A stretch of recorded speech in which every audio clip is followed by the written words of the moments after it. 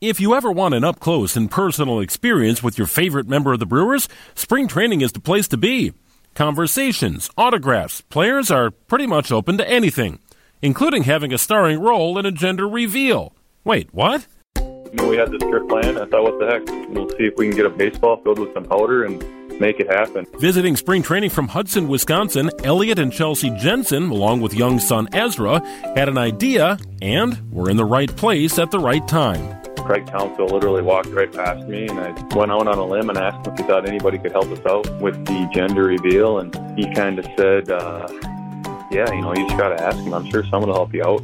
That someone was Brewers infielder Mike Brosseau. That's what makes baseball a little bit special, to not only play a kid sport, but to kind of have that kid mentality and just togetherness, honestly, bring people together. Step one in the process was getting the papier-mâché baseball full of blue powder from Minneapolis to Arizona in one piece. I packed it in our suitcase, bubble wrap and clothes, and we checked it, and we were pretty nervous because I didn't know if something like that would explode or... On Sunday, it was time to find out what was inside that ball. Is this thing going to explode right out of it?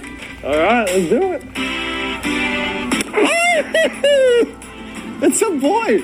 We called it. I mean, he seemed more excited than we were at first. I mean, he just was such a, kind, genuine, just caring guy. I called my shot. I don't know if the video caught that one or not, but I did call it. And he threw a good pitch in there, elevated a little bit, see how high, let it fly. As the blue powder dissipated in the sun-drenched Arizona atmosphere, the Jensens shared a special family moment with their new favorite player. It seemed like you could just kind of tell that he just really wanted to make the fans' experience as good as it could be. Feels like he could be my best friend almost.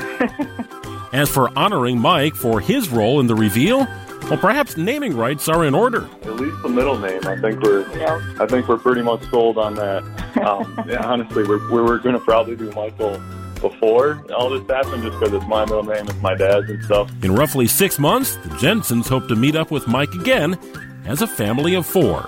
It's going to be cool. I can't wait to go to a game someday, show them what happened, With the Brewers in Arizona, Greg Matzek, WTMJ Sports.